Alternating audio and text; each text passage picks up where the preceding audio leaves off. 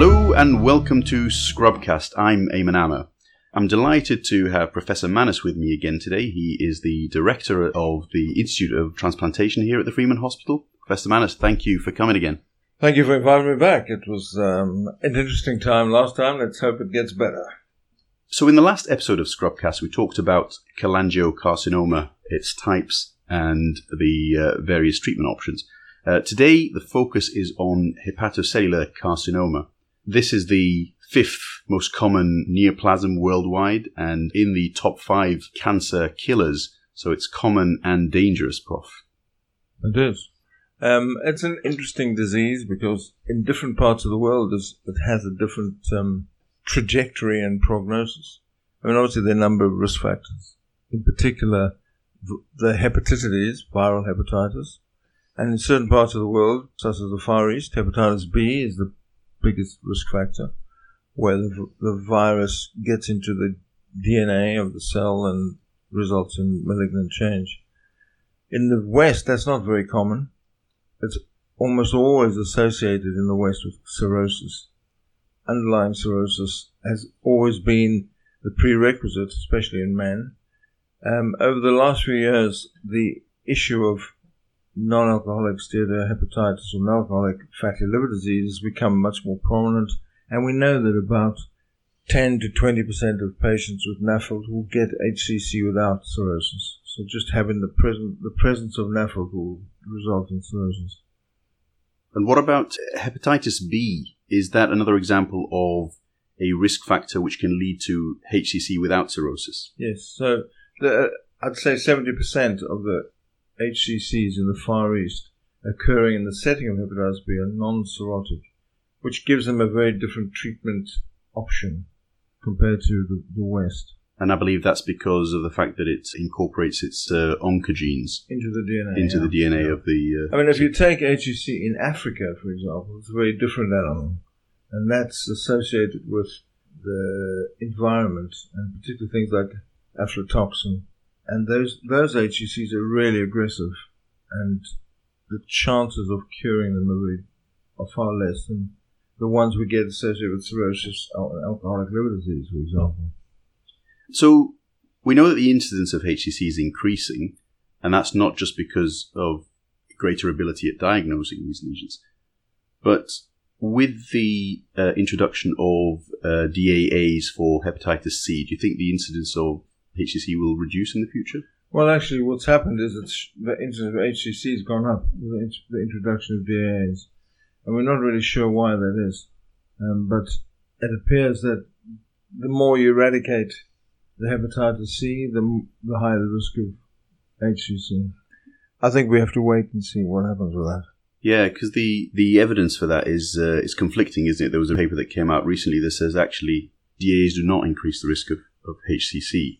But it's merely a factor of improved management of cirrhosis in general, that these patients are now living longer, and therefore, the fact that HCC appears is just a matter of time in these patients. It may be. I mean, it may be an epiphenomenon. It may not be important, but at the moment there's a lot of controversy as to whether it is associated with increased HCC. Okay, so we know that HCC is more common in males by a factor of 2 to 4. And we also know that adenomas, which can be a precursor of hepatocellular carcinomas, are more likely to turn into malignant lesions in males than they are in female. I think we need to be careful about that. I think adenomas are misdiagnosed in males, and they're well-differentiated HCCs, to be honest. But, yeah, you're right. If you get an adenoma in a male, you need to be really concerned that this is a well-differentiated cancer.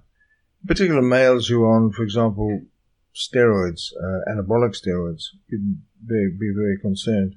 Females get adenomas based on the estrogen related to the contraceptive pill. And we know that there are receptors in adenomas that are estrogen receptors. We know there are 4 types of adenomas. And the 2 that are associated with potential risk of cancer are the beta-catenin mutations and the inflammatory adenomas.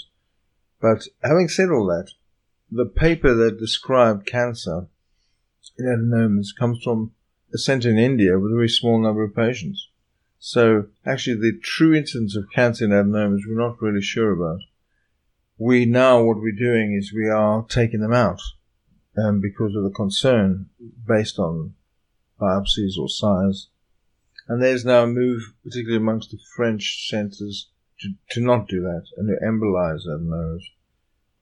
Again, I think the current dogma is that if you have an adenoma in a male, it's almost always considered a precursor HCC or well-differentiated HCC. If it's in a female and it's growing, or you have a biopsy, you should take it out. So I think the bottom line is adenomas come out. Okay, and these would lead to HCCs on a background of a normal liver rather than a cirrhotic liver. Yeah, normal liver, yeah. Okay, so in the case of cirrhotic livers, the pre-malignant sequence, I presume, is hyperplastic nodules followed by low-grade dysplasia, then high-grade dysplasia, then malignant transformation. So it will follow that adenoma to carcinoma sequence, like you have anywhere. For example, you get a polyp in a gallbladder, starts as an adenoma, becomes a carcinoma. You get an adenoma or a regenerative nodule in a liver that's cirrhotic. That regenerative nodule becomes malignant. And so I presume that's why the actual progression of the disease is so different to if it's a cancer from something else. So it's this aging process of the cells, really, and lack of apoptosis. Mm. And the pathological transformation is interesting because these lesions, they lose the normal architecture with portal triads and they develop this new arterial supply. Their blood supply changes. So you go from a regenerative nodule, which has really a venous blood supply from the portal circulation, and through the transformation they become very arterialized, which helps when we try and make the diagnosis based on imaging. And so as you go through the transition, you can get a nodule within a nodule, which means there's a hypervascular nodule inside a venous nodule, and then that becomes totally arterialized when it's an early, well-differentiated cancer. And we use that looking at the scans, the images on MRI and CT. Which is why we get this diagnostic uncertainty somewhere in the stage where it develops from these tiny dysplastic nodules to a full-blown HCC. Yeah. And size does matter in HCC, doesn't it? So when you're in the region of, 1 sub-centimeter and then 1 to 2 centimeters, it's still, it's growing, it's becoming less differentiated and more invasive. So size does matter, you're right. For HCC, under 1 centimeter is called indeterminate. For the EASL guidelines in the past used to say between 1 and 2 centimeters is indeterminate. They've changed that. So under 1 centimeter is indeterminate. Above 1 centimeter, if they're hypervascular nodules, they are essentially now hepatocellular cancers. But I think most centers would still regard them as probably needing biopsy if there's no cirrhosis. So if you're not cirrhotic and you've got a hypervascular nodule of 1 centimeter, then you still need a biopsy. But if you are cirrhotic, EASL guidelines, I think you can assume that it's an HCC now. So speaking of EASL, the most recent EASL guidelines that were published in 2018, we know that all cirrhotic patients, Child's A and B, and those that are Child C that are awaiting transplantation should be under surveillance, and that is ultrasound surveillance every 6 months. But also hepatitis B is a separate entity, particularly those at an intermediate or a high risk of developing HCC should be surveyed. Yeah. Are there any other groups, Prof, you would survey? Well, I mean, anyone's cirrhosis has to be surveyed.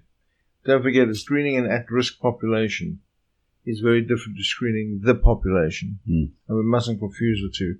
Screening for HCC in the population is not very effective. Screening an at-risk population, obviously, is very different. So cirrhotics are at risk. Anyone with hepatitis is at risk. I think NAFLD patients now are becoming much more of a bigger risk to be screened. And we in Newcastle were the first centre to show HCC developing in non-cirrhotic NAFLD patients. And so now I think it's been accepted worldwide now that they are a risk factor and should be screened. Okay, other than ultrasound, would you recommend alpha-fetoprotein for screening? I think alpha-fetoprotein is still part of the screening. I mean, the problem is that we know if you take an alcoholic group, 50% of them won't have positive AFP. That is the only biomarker we currently have.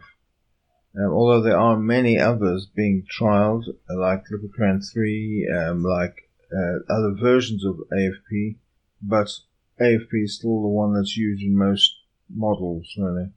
And you mentioned the EASL diagnostic strategy for sub-centimeter nodules, indeterminate lesions, and then the recall for those patients who have those lesions. After ultrasound, what would the next diagnostic modality be? Well, I think there's controversy about what the best modality is other than ultrasound. Certain centers will use quadruple phase or 4-phase CT scanning, and some centers will use MRI. I think currently the feeling is that most new up-to-date CT scanners are probably more accurate than MRI scanners are. But there are centers who have huge experience with MRI, so they will go to that. In our center, we'll go to a 4-phase CT scan. Okay. It's worth mentioning at this point that the main radiological diagnostic feature of HCC is the presence of hyperarterialization of that nodule in that first phase, in the arterial phase, which is the first 30 seconds after injecting a contrast. Yeah. And then washout. So this is the word that we hear a lot. So washout means that the tumor becomes hypovascular compared to the adjacent parenchyma. But for washout to be there in the late or the portal phase, there has to be hypervascularization in the early phase. You can't just have hypodensity without there being a shining lesion before that. Yeah. If the lesion conforms to that means you require the blood supply to be arterialized into the center of the lesion and then venous outflow peripherally, which is different to when it's a regenerative nodule, which is exactly the other way around.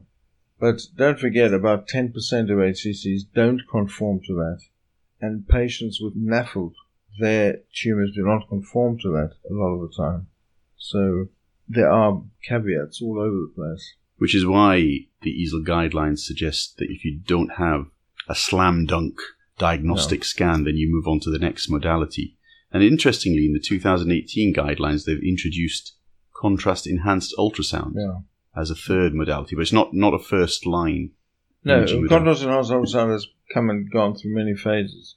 And, in the 90s, when it was introduced by Kudo from Japan, it was thought to be the next great diagnostic tool. But actually, it can be quite inaccurate and misleading. And it is very operator dependent. So that's why it's not a first-line investigation. But they have brought it back into the guidance because it can help in conjunction with cross-sectional imaging, the first ultrasound, and the clinical presentation. It can help. And you can now fuse contrast ultrasounds. The new machines can fuse the image with the CT scan. Makes it more accurate. So these are stabilized microbubbles that are given intravenously. And the advantage of this is that the operator can see it in real time. Obviously, as you say, it is operator dependent, but as opposed to contrast that we use for CT or MRI, the microbubbles are confined in the nodule for longer. And there are ways, obviously, to differentiate between hepatocellular carcinoma and cholangiocarcinoma. I mean, the problem with microbubbles is other tumors, such as colorectal metastases, other metastases, that can be very confusing. What about PET-CT? So PET-CT has never been a great modality for HCC. I mean, HCCs do not pick up FDG very avidly. There are other contrast agents for PET that are being trialed for HCC. Okay, and when would you biopsy an indeterminate lesion? So any patient who's not cirrhotic, who has a lesion that does not conform to criteria. In fact, the criteria are for cirrhotics. So in non-cirrhotics, I think the only way to really be sure is to biopsy. So I'd say, as a blanket statement, non-cirrhotics should have a biopsy. And of course, all cirrhotics who have lesions that are not diagnosed conform to the diagnostic paradigm. Right. So over the years, there have been a lot of staging systems that have been introduced to try and predict outcomes with hepatocellular carcinoma. The commonest of these is the Barcelona Clinic liver cancer staging system. Why is that the most widely used? I think the Barcelona staging system stood the test of time because it's easy to use and it combines a number of factors in the staging, which includes pathology of the lesion, it includes the clinical staging, and it includes things like portal hypertension, which is very important to decide on treatment modalities, and it's now upgraded to include things like CERT. So it's been much more dynamic than the other staging systems. A lot of the other staging systems were based on size and pathology, and one or two, like the Italian system, had some clinical side to it, but wasn't easy to use. And the Japanese system was very much about tumor, portal vein invasion, whereas the Barcelona one is much easier to use for the general medical population. I mean, when you look at it, it's clearly evolved over time, hasn't it? I mean, it's not just stage A, B, C, and D. There's an early stage 0 in there. That must have been introduced later. No, it's been very dynamic. They've made it much more pragmatic as the years have gone on. So as you say, the system relies on three main things, and that's tumor burden, the background liver function, and the patient's functional status.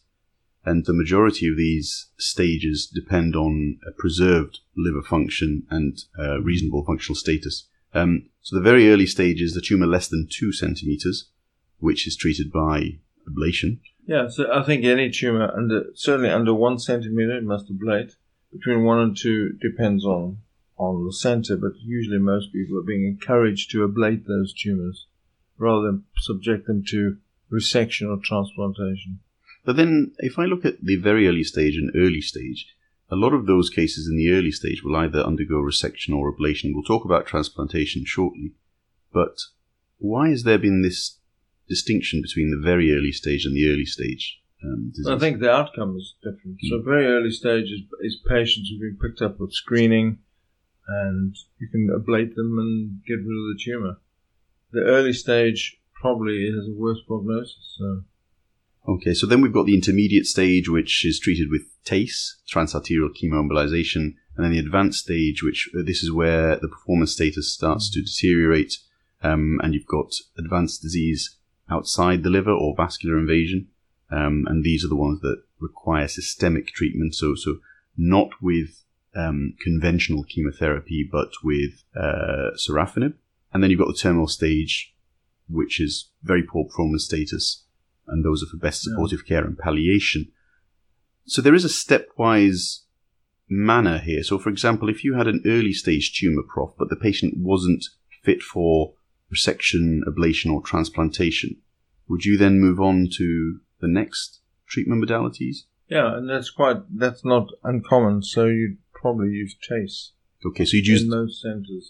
So you'd move on to the next step in the BCLC ladder. Okay. And don't forget that TACE is not an innocuous treatment. So if you don't have good liver function, TACE can make patients pretty ill. And so what's not in the current BCLC classification is radioembolization. And that, in a lot of modifications of it, people are putting in radioembolization like we have in our modification. So you can use radioembolization instead of TACE. And in the studies that were done, and there have been 4 very big randomized trials, the thing that came out the most was it's far less debilitating for the patient to get radioembolized rather than TACE. And the liver function is not as affected as much. The patients tolerate it far better.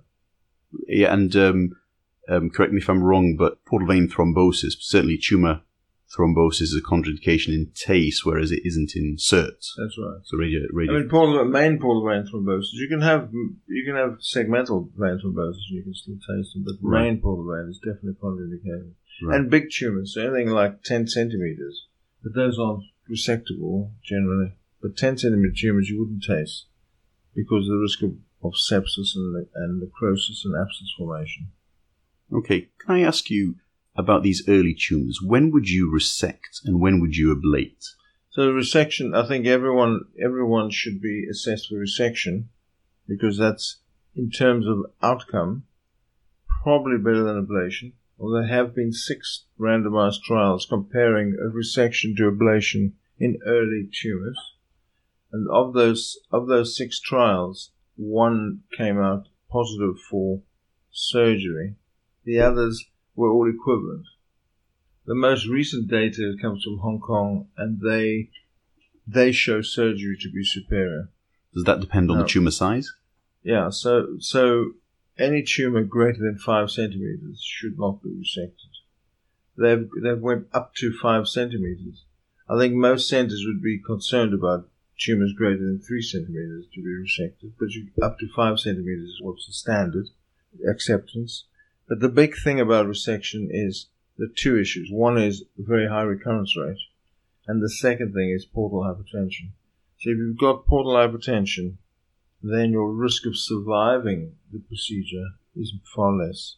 So we do use hepatic vein wedge pressure to assess portal hypertension, and in our center, anything above 10 we don't resect. Some of the Italian centers have used platelet count as the only marker, and so if the platelet count is above 100, then you could probably safely resect them.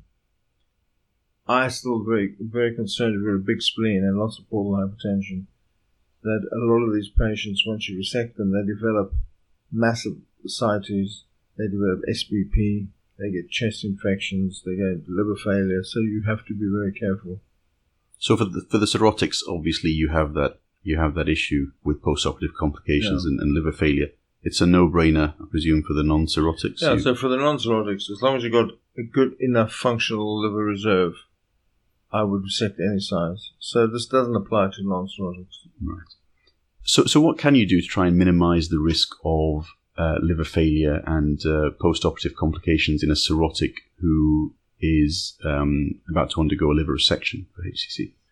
Unfortunately, there's very little you can do. So you have to make sure you absolutely understand the FLR in the particular patient. You need to make sure they don't have ongoing issues in their liver. So alcoholics, if they're drinking actively and they got hepatitis, they're not going to survive. You need to make sure there's no steatohepatitis, active disease. If you're concerned about that, you should not be resecting them. The problem with liver failure post-op is it's really unpredictable. If you are concerned, then you have to manipulate the FLR, either preoperatively, using portal vein embolization, or SERT. And we've done that in the past, so we've used radioembolization to try and grow the FLR. So it is all dependent on the volume of liver.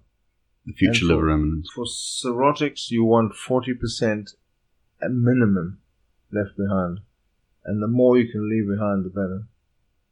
So is it fair to say that to assess a patient's suitability for liver resection, you would check whether they've got portal hypertension, then you would assess the extent of hepatectomy that you need. So is it a minor or a major resection?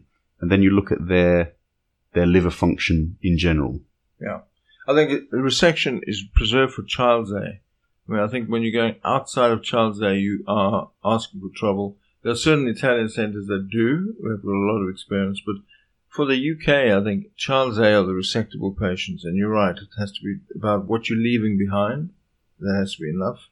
And to ensure that you can clear the tumour. So it's pointless doing a resection without a good R0 resection margin, because the recurrence rate after surgery is so high. And the recurrence rate is not only at the tumour margin, but it's de novo recurrence, which means recurrence in the cirrhotic liver, because it is a field change. It's a fertile ground for further cancers. And would it be contraindicated to resect if you employed a technique to hypertrophy the FLR and the liver failed to hypertrophy? I think so. I think there's Jacques Balghetti, who was in Clichy in Paris, did some interesting work looking at the response to TACE and response to portal vein embolization. And if patients fall apart after TACE, they should not be resected. And if patients don't hypertrophy after portal vein embolization, they should not be resected. And what determines the extent of resection when you look at an image? I think for as opposed to colorectal metastases, where a lot of the time we're preserving liver parenchyma and doing metastectomies, the evidence from the French, from the Canadian study, is that you need to resect a proper segment because of what we've just spoken about, the satellite nodules that you often can't see. So if you just go and whip around at HCC, you have a risk of leaving tumor behind. So if you do a segmental resection, your outcome and your recurrence rate is far lower than if you're doing just a whip around a tumor. So you should try and always do a formal segmental resection. And if that means you're going to compromise FLR, then you either shrink the tumor down using TACE or radioembolization, or you don't resect them. So moving on to liver transplantation, Prof. I suppose liver transplantation for HCC kills many birds with one stone. It gets rid of the main tumour, it gets rid of all the satellite nodules and pre-neoplastic lesions around the tumour, it gets rid of the underlying cirrhosis, and therefore the risk of recurrence is reduced. And also you get rid of these post-operative complications that you would get with, resecting a cirrhotic liver. So this is great. What could go wrong? I mean, am I oversimplifying the situation? No, not at all. You're not. Absolutely right. It's oncologically the most sound thing to do. You're removing all the blood vessels. You're removing the fertile land for cancer, and you're getting rid of any risk of recurrence, or keeping the risk of recurrence much lower. The problem is we don't have livers that we can do that on for everyone, and we know that there are some surrogate markers of poor outcome. So I'm sure you're going to go on to talk about the Milan criteria. What are the Milan criteria? They're very restrictive criteria. They were brought in at a time when HCC was being transplanted left, right, and center, and there was no thought into who would do well and who would do badly, because liver transplant was in its infancy, and a lot of patients who were transplanted were cancer patients who had no hope. And if you go back into that very early data, in the early 1990s and late 1989, that was published from Tom Starzl's group, there are a group of patients in there with massive tumors that did amazingly well. So the first thing to say is that the biology of the tumor has to be considered very carefully. So biology makes a difference to outcome. Mazzaferro brought in the Milan criteria because as liver transplant became more popular, more patients were transplanted and the outcomes got worse because people were not thinking about what they were doing. And so as a surrogate to biopsy, because there was a concern about biopsy and you would spread the disease, as a surrogate to biopsy, he brought in these criteria, which was about size of the tumor, the number of nodules there were, and the presence of invasion of the major blood vessels. And he said if the size of the tumor was greater than 5 centimeters, or there were more than 3 at 3 centimeters, they did much worse. That was based on 48 patients published in a paper in 1993. Actually, it stood the test of time because we know that the bigger the tumor, the more likely you are to have arterial invasion or vascular invasion with poorer outcome. So size is an important marker, probably the most important.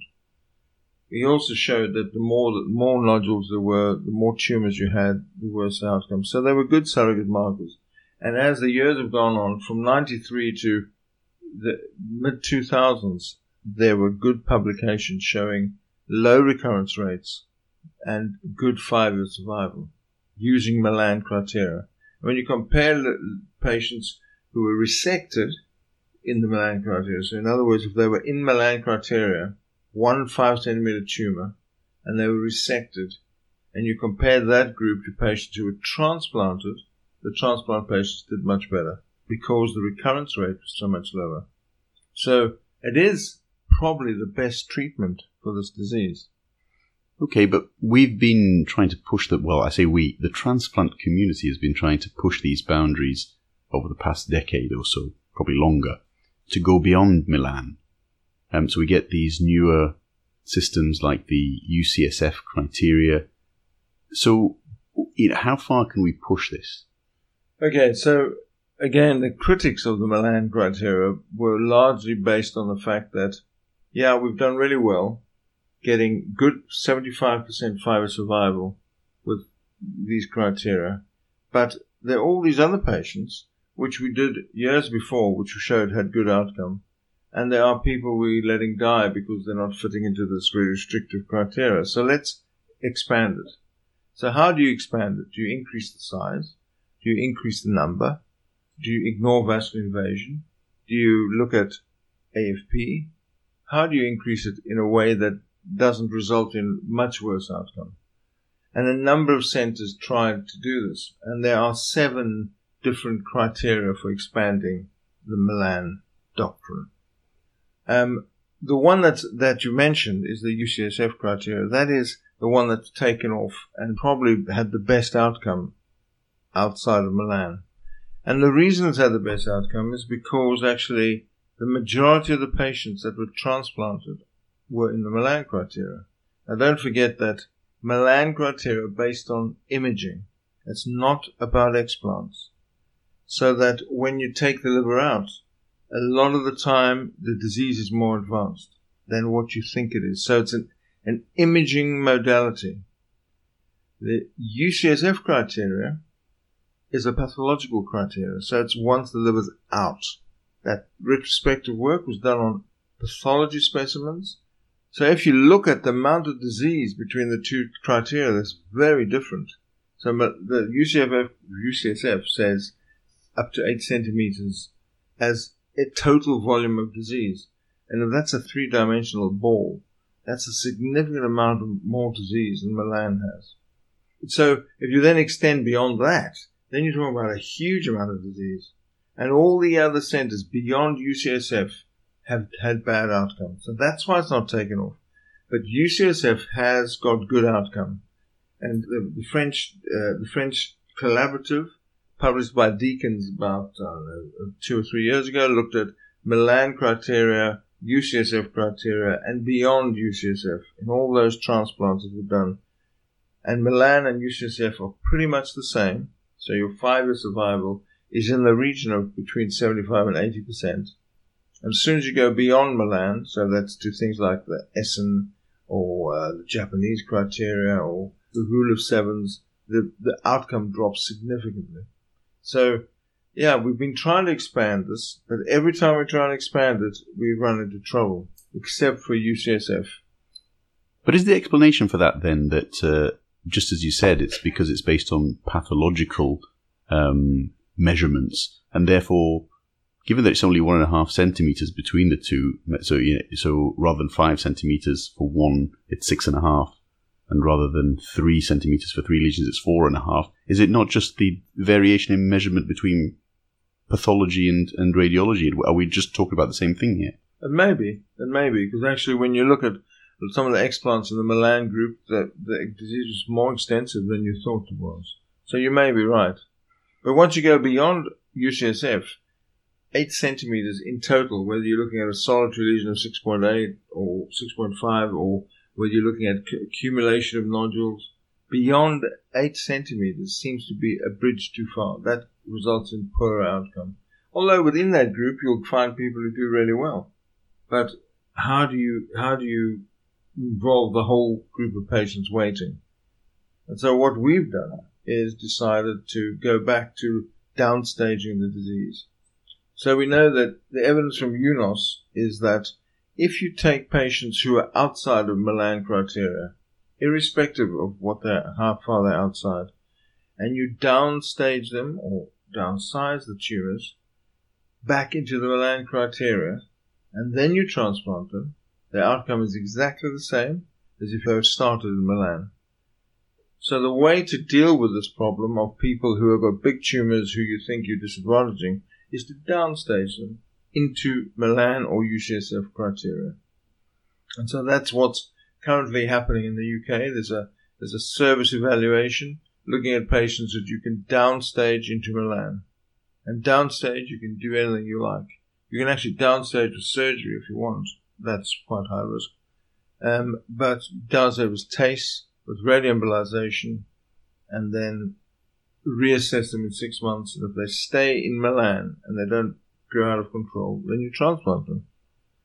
And that is based on the Duveau criteria. And the French use those criteria for transplant normally, but we only use it for patients who've been downstaged. And the Duveau criteria involves size, number, and very importantly, AFP. I think you can't ignore AFP because we know that AFP, the rising AFP results in a poor outcome. So in the UK, over 1,000 is a contraindication.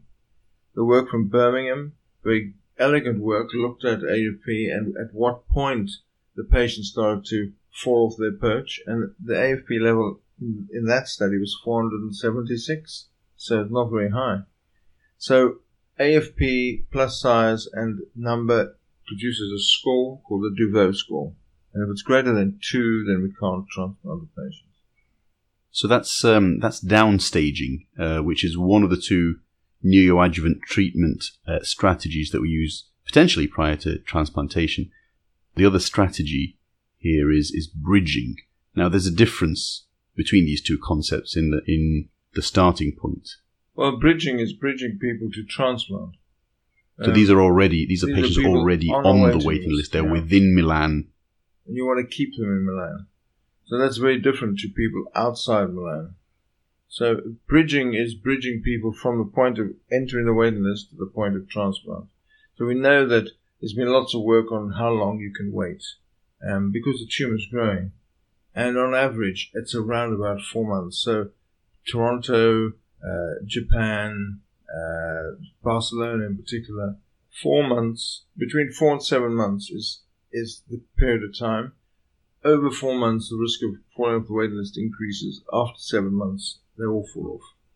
So you want to keep them on the waiting list. So you're adding some bridging therapy, and that is either ablation or radioembolization TACE. So the concept is different, but the techniques are the same. Yeah. So you either ablate, resect, or I didn't know that resection could be possible in downstage. So resection, you can resect patients and get them into Milan criteria, but that's a high risk strategy.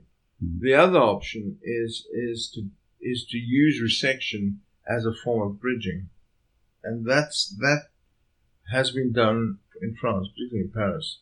So in other words, someone you've decided you're going to transplant, you then go ahead and resect the patient's tumor, preferably laparoscopically, and then they stay on the waiting list till they get a liver. That strategy was compared to the salvage transplant strategy. So bridging resection versus salvage transplantation. So you resect by bridging till you transplant, or you resect and then you wait for the recurrence and you salvage with a transplant. And actually, the comparison made between the two centers that did that showed that salvage had a much worse outcome than bridging. So this is pretty much resecting and then preempting any future recurrence. Is that the strategy that we employ here in the UK? Well, I mean, it's one of the strategies you're allowed to use. Looking at the patients who have had some kind of therapy to get them into transplant criteria, and none of the patients have had surgery. They've all had embolization. And why is that? Why do we not resect? I don't think the UK surgeons have a resection ethos. I mean, I think it's growing slowly. Whereas places like Italy, where every other patient had cirrhosis, you had to become au fait with resecting them. So just to confirm, we do employ the Milan criteria here in the UK for patient selection for transplantation, but it's slightly modified in that, as you say, Prof, we also add a third group, which is lesions between 5 and 7 centimeters that do not progress over a 6-month period prior to listing them. The way it works is everyone is in the Milan criteria. If you have a tumor that is above 5 centimeters, you can't be listed. Okay. What happens is you get a 6-month period of watching. In that time, you can treat the patient. At the end of the 6 months, there can't be a greater than 20% increase in size. Now, 20% increase in size in a 7 centimeter lesion is tiny, and it's very difficult to measure which is the problem we found with this criteria. The other criteria that we have changed is the number of lesions. So we're allowed to go up to 5 lesions up to 3 centimeters. And that is employed routinely now. And in terms of contraindications here, you've got the obvious, which are vascular invasion and extrahepatic spread. But we also, as you say, look at alpha-fetoprotein. So anything above 1,000 is a contraindication. Yeah. It used to be 10,000, but we realized that was far too high, especially with the Birmingham data showing at 476, you actually start to lose. Right. And obviously, if the tumor ruptures, that's also a contraindication. Yeah. If I move on to TACE as a non-curative alternative option in those patients with more advanced disease than the early stages, what's our practice here in Newcastle? We will TACE patients who are suitably fit for TACE as the primary treatment. We often do TACE and ablation together because we found that they ablate better once you TACE them because you reduce the arterialization. We have published now our results. We're one of the only centers where we do that, and the evidence is that the ablation is much more successful. We're very pro-ablation, but using it in combination with TACE gives better outcome. Patients who are not ablation candidates are given the option of TACE, but they have to have good liver function. What we can't do is push them into decompensation by TACing them. We have a very active radioembolization program here, so we would preferentially give SERT to patients than TACE if they're not suitable for it. But if they were to receive TACE, have we now moved on to drug-eluting beads? Yeah, so there's 2 forms of TACE. There's conventional TACE, which is using Lepidol, which is a lipophilic contrast medium, and to that is added adriamycin or doxorubicin. And doxorubicin also is lipophilic, so it sticks to the Lepidol, goes into the tumor, and it's held in the tumor by Lepidol. We preferentially use DEB TACE, which are drug-eluting beads. That's because we feel it stays in the tumor longer. And actually, we use LUMI beads, which are drug-eluting beads with contrast, so that when we inject them, we can see where they've been, where they've gone, and then that gives us a nice marker for when we want to ablate the patients.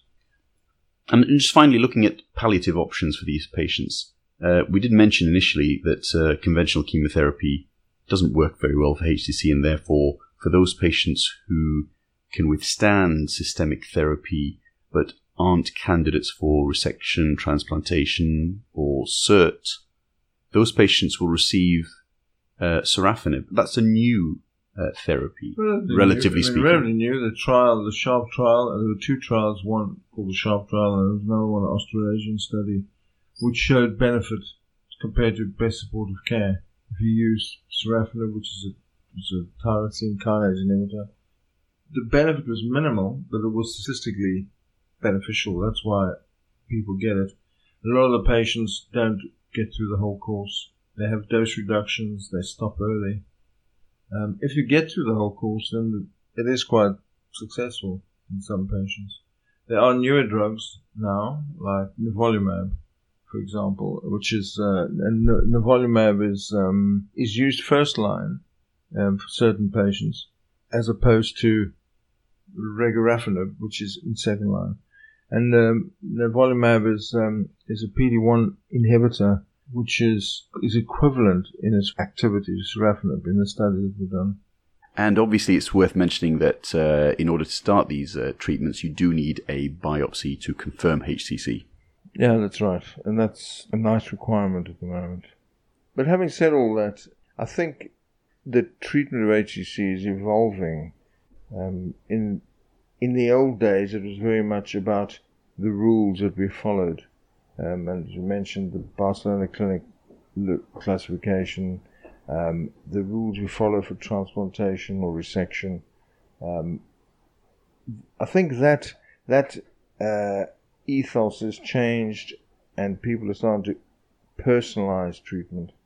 So certainly in places like Italy, where you have Vincenzo Mazzaferro, who wrote the Milan criteria, his view now is to move from gatekeeper to Rubik's Cube. In other words, instead of just following rules blindly for everyone, that every patient is like a Rubik's Cube, and getting to the solution will be different for everyone. And I think I like that way of thinking. Individualizing care for each Certainly, to personalize the care. Some patients may have treatments that were identified for advanced stage in a much earlier stage. So to migrate the strategy of treatment towards the early stages so that you can get better results. I think that's going to become a much bigger thing in the future. Professor Manus, thank you very much for your time today. As usual, it's been an absolute pleasure having you here. Thank you for having me. I loved it. Every minute of it. Thank you very much. Join me again for another episode of ScrubCast in due course, where we'll move towards more benign territory. Until then, thank you very much and goodbye. So, Prof, do you enjoy jokes about eyes? Yes. I'm sure you do. The cornier the better.